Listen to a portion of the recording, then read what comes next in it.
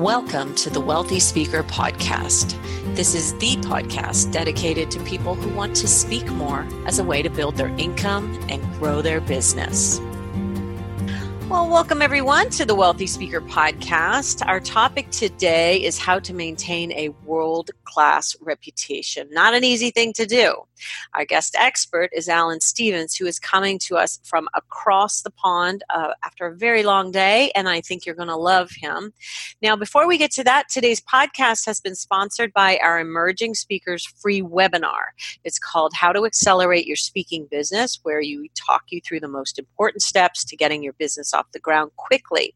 Talk about positioning and marketing and how to develop the products and services that you'll need to advance fast. If you would like to know more information about this free webinar, go to wealthyspeakeryou.com/emerging.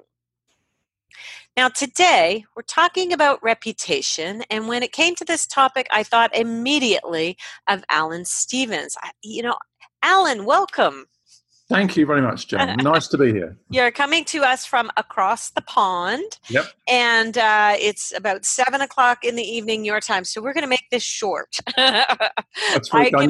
We can both talk for hours. We know that.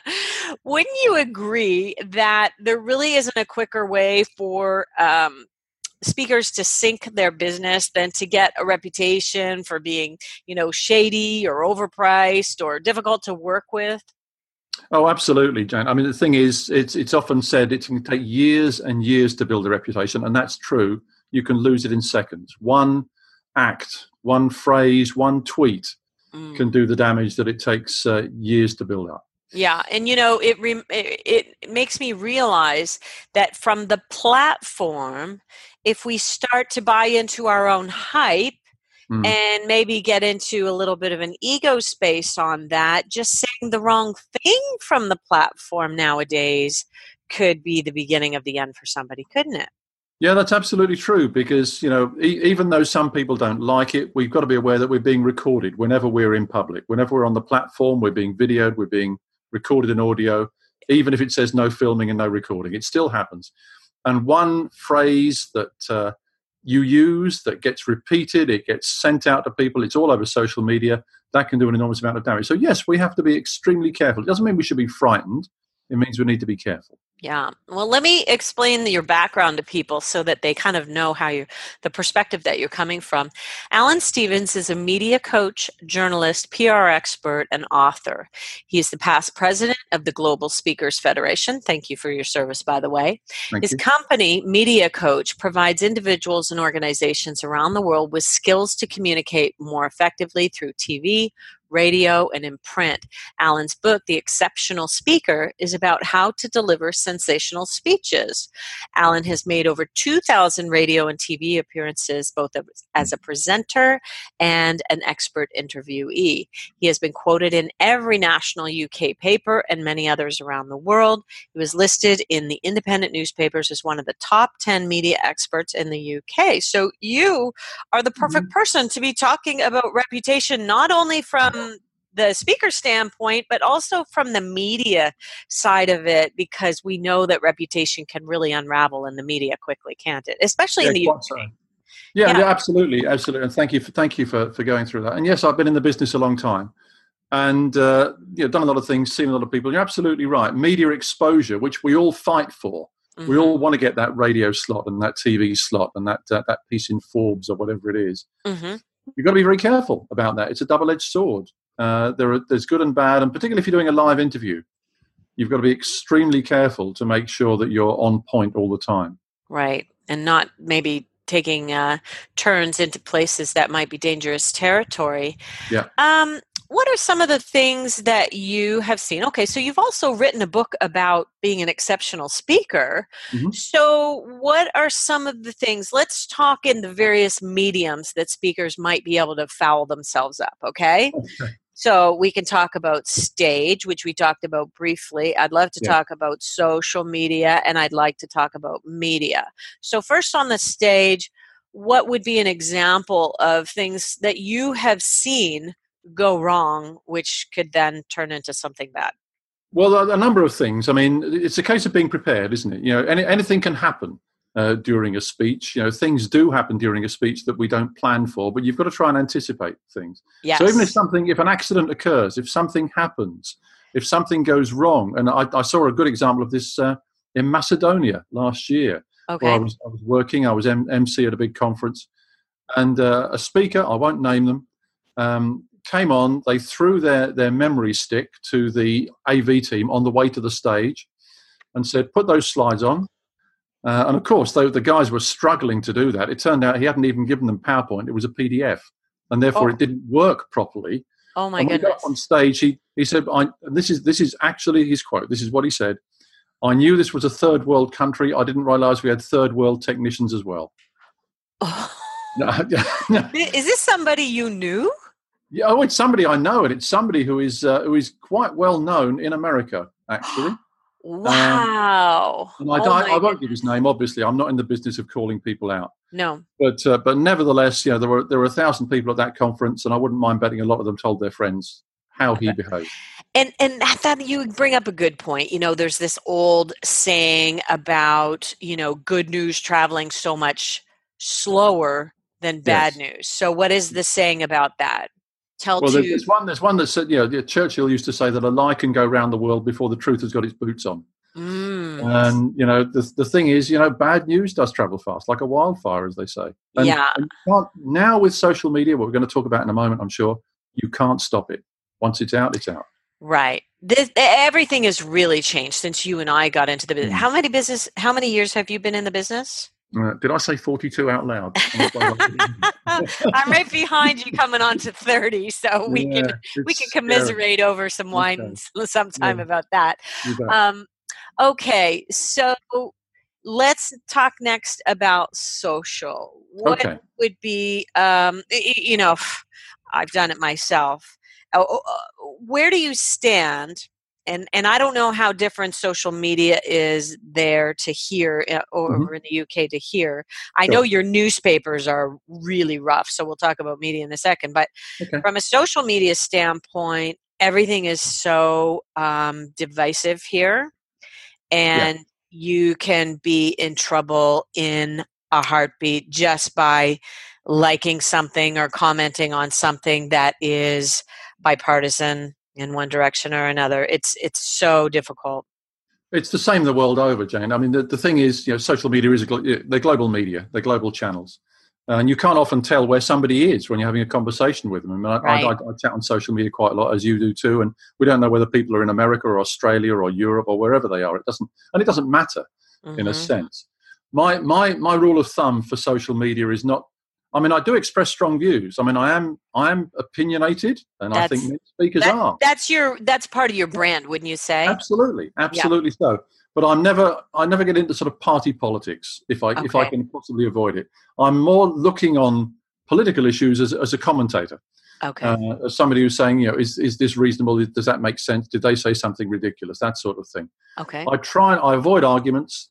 There isn't any point. You never change anyone's view. No. And I do think the really insidious aspect of social media is, as you say, the divisiveness, the bubbles, the fact that people start to reject opinions they don't like, and they steer away from people they don't like, and they stay with people who are like them, which reinforces their view, or if you want to put it another way, reinforces their prejudice. Right. I think that's the real danger of social media, the fact that we start to believe that our view, whatever that happens to be, is universal. And therefore, when we meet someone that doesn't have that view, we start to rant and rave at them as though there's some kind of exception, whereas in fact there are views of different shades of opinion all over the world. Do we have any concrete examples of people whose social media posts have damaged their reputation in a way that I don't have any of that? I just know it's happening. Well, yeah, there was an example. In fact, I was commenting on it only today.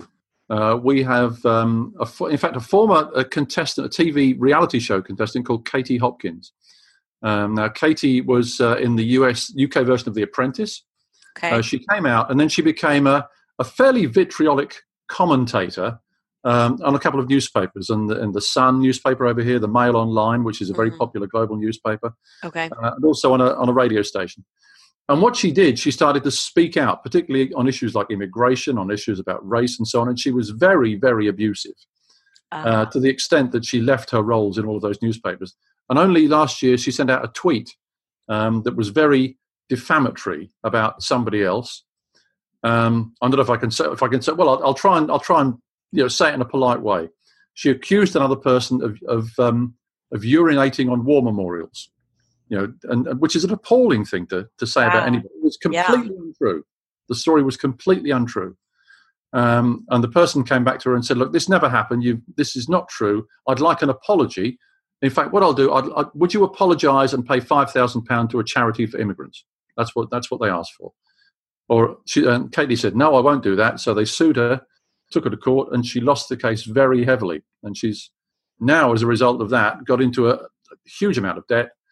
Lost her job, lost her house, all over one tweet that she refused to apologise for. Wow. So the damage can be serious. It can be really serious. And I'm sure, politically speaking, it's just as divisive over there. You guys have Brexit and all kinds of things that can divide people.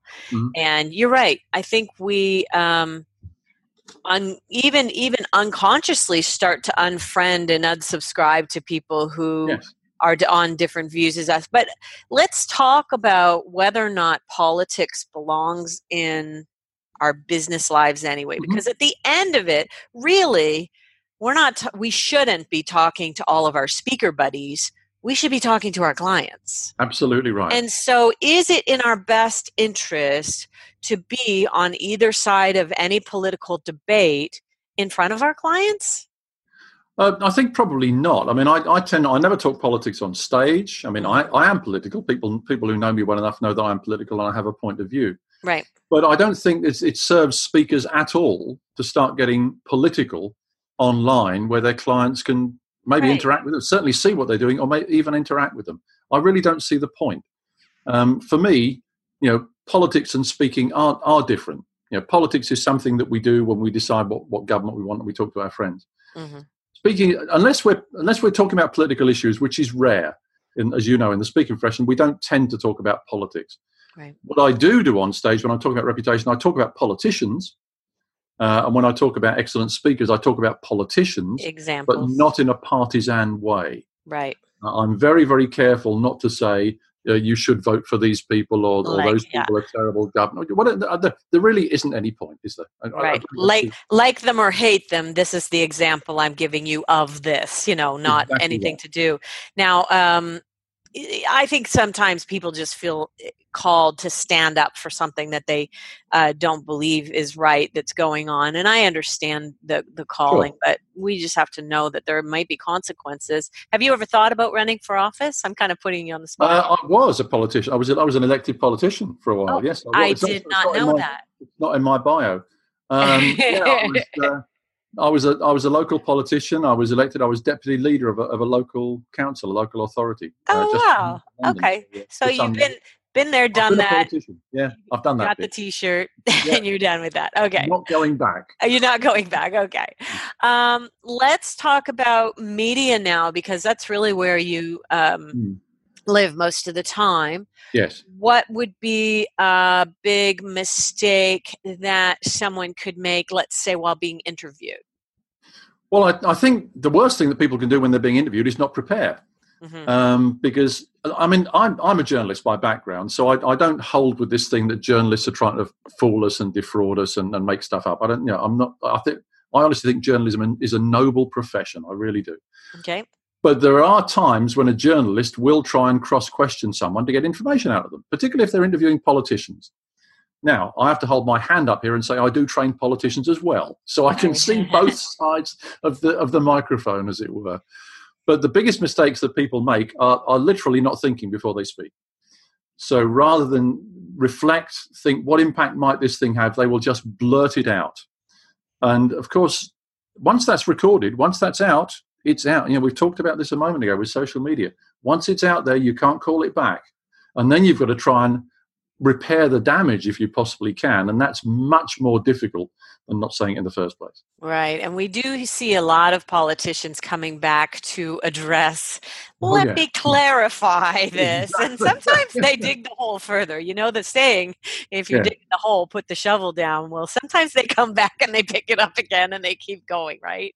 But I see, in terms of reputation, what I see, and I work with lots of sort of high-profile figures, it's not the initial problem. If you come out and say, I made a mistake, and you come out with your hands up and you say, I'm so sorry, I made a mistake, it won't happen again, it was just one of those things, then that's fine. What happens, though, is people cover it up. And people say, oh, I didn't say that, I didn't mean that, I've never said it before. And then more and more evidence comes out, and that's what does away with them. Okay. You know, it's, if you make a mistake, that's okay. You can apologize and you can recover. But if you try and cover up your errors or blame somebody else or do something, it will come out in due course. What do you think are some of the things that speakers do that maybe clients talk to other clients and it starts to get around? What are some things that are surefire ways not to get asked back or to start the spread of bad reputation? Sure. I think there are a number of them, and I don't want to give you a whole litany of these things as though we're dreadful people, but these things do happen. And there's the classic one of turning up just before your speech and leaving just afterwards. You know, so having no real engagement with the client or with any of the delegates, that sort of thing. People really don't like that. Okay. So that's bad. There's also the issue, I know it's a commonly used word and becomes a cliche, about authenticity. Okay. Are we the same people off stage as we are on? Now, we know each other. We are the same people on stage as off. You know, there isn't anything, there's nothing there. There's no facade. We're not actors. But there are some people who present on stage completely differently from the way they behave off stage. We know some of these people. We know who they are. Mm-hmm. There are people, for example, and I'm not making these things up. I was at a conference and the speaker after me was late. And what was their topic? Time management. So, you know, I had to apologize, you know. Not only is it bad for the reputation, it's completely incongruent with what they are teaching. And that's terrible. And it's a true story. They turned up 10 minutes late for their speech and they said, I'm sorry, I got confused with the time. And you thought, oh, right, okay. Well done you. If only you were a time management expert. Okay, what else? What else? I think plagiarism is another issue that comes up. And people think, oh, well, no one's going to spot that. But believe me, they do. A lot of things are recorded, you know, videos are compared. And event planners and event organizers, meeting organizers, they know.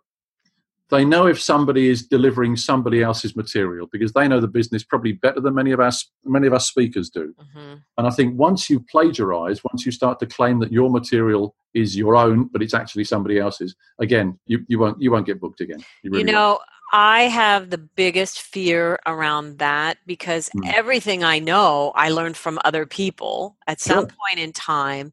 And the memory goes once you hit the hurdle of 50. And I wonder if sometimes, you know, I say things and I haven't given the proper due. And, you know, I've apologized to that in several different mediums, especially in the book.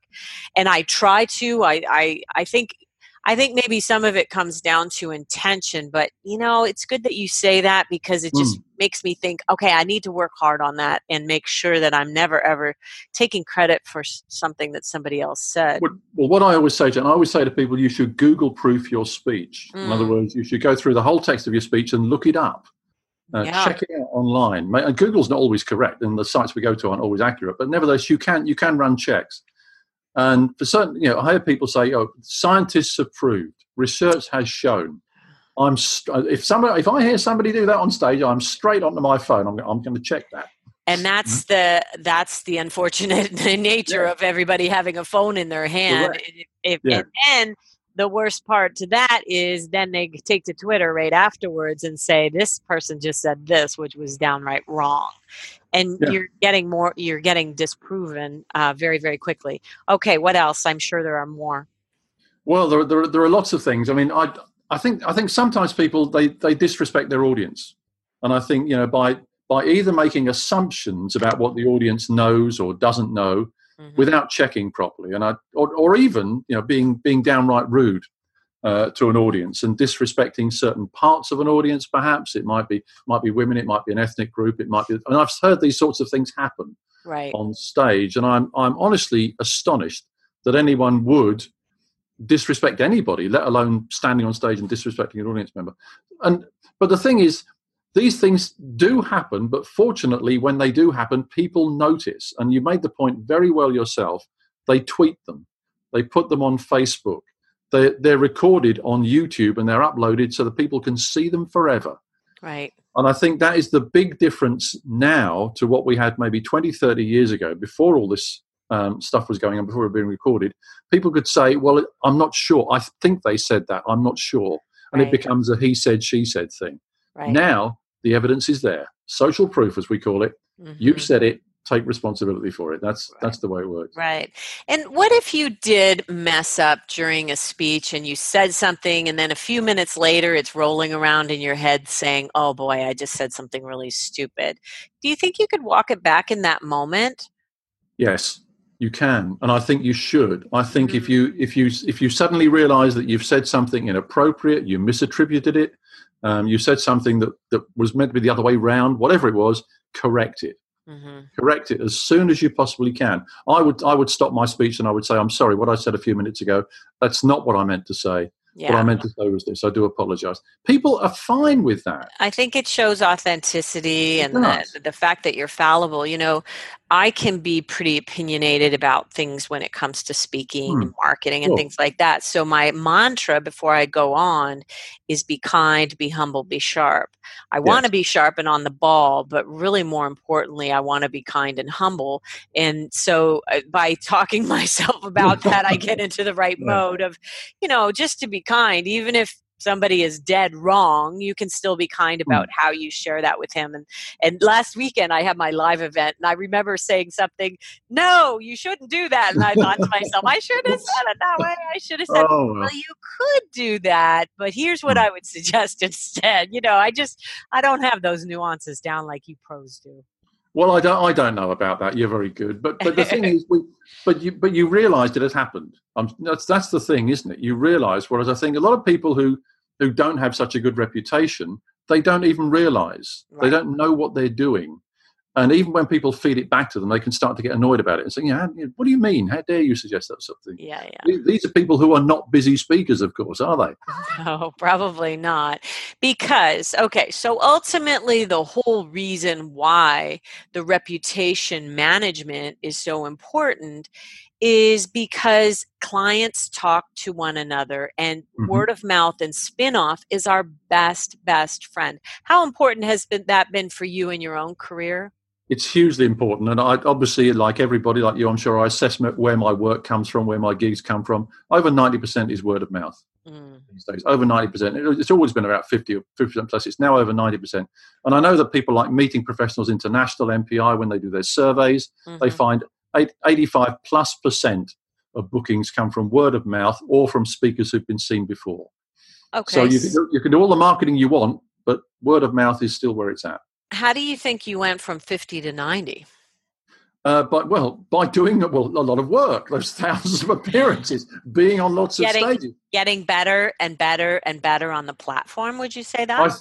I think, there is a phrase, isn't it? The only way to get good on the platform is to get good on the platform. And I think that's the thing, the stage time that Darren LaCroix talks about. You can't do it any other way. I think you can learn and you can learn and you can learn, but you've got to practice. And I think it's basically, I've put in thousands, I've done well over the 10,000 hours now. I've done thousands and thousands of hours around the world. And I haven't always been perfect. In fact, I've never been perfect. If I ever deliver a perfect speech, I'm giving up. You know, I'm always perfecting, always trying to get better. And maybe, you know, being human is more the what we're going for than being perfect. Yeah. I absolutely agree. Yeah.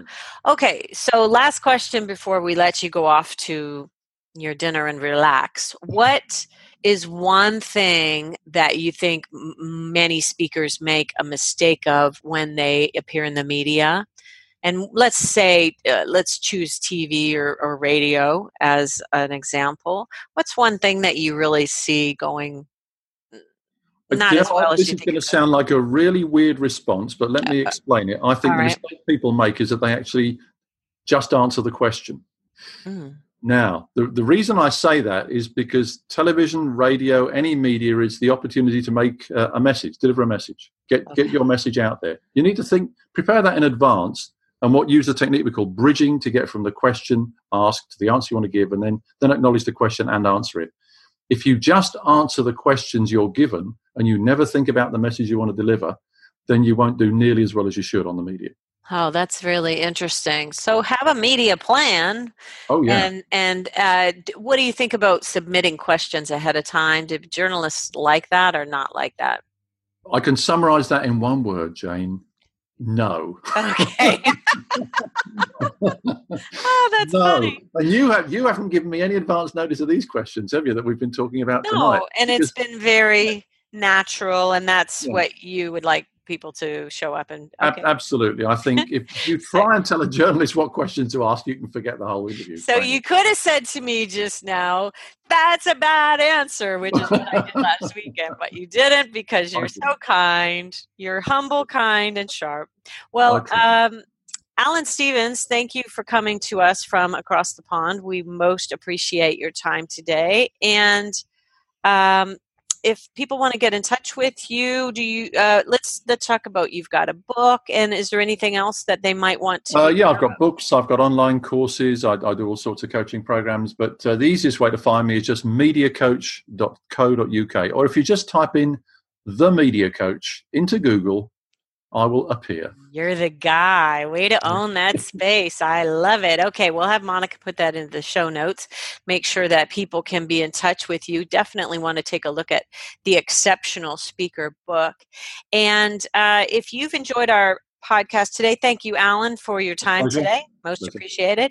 And if you'd enjoyed our podcast today, please leave us a review, leave us a rating. Let us know that you've enjoyed it. Email me, jane@speakerlauncher.com. And with that, we will say, see you soon, Wealthy Speakers. Bye for now, everyone. Thanks for listening to the Wealthy Speakers Show. Please visit speakerlauncher.com for your free Wealthy Speaker audit. And visit speakerlauncher.com/podcast for show notes and many more resources to help you catapult your speaking business. See you soon, Wealthy Speakers.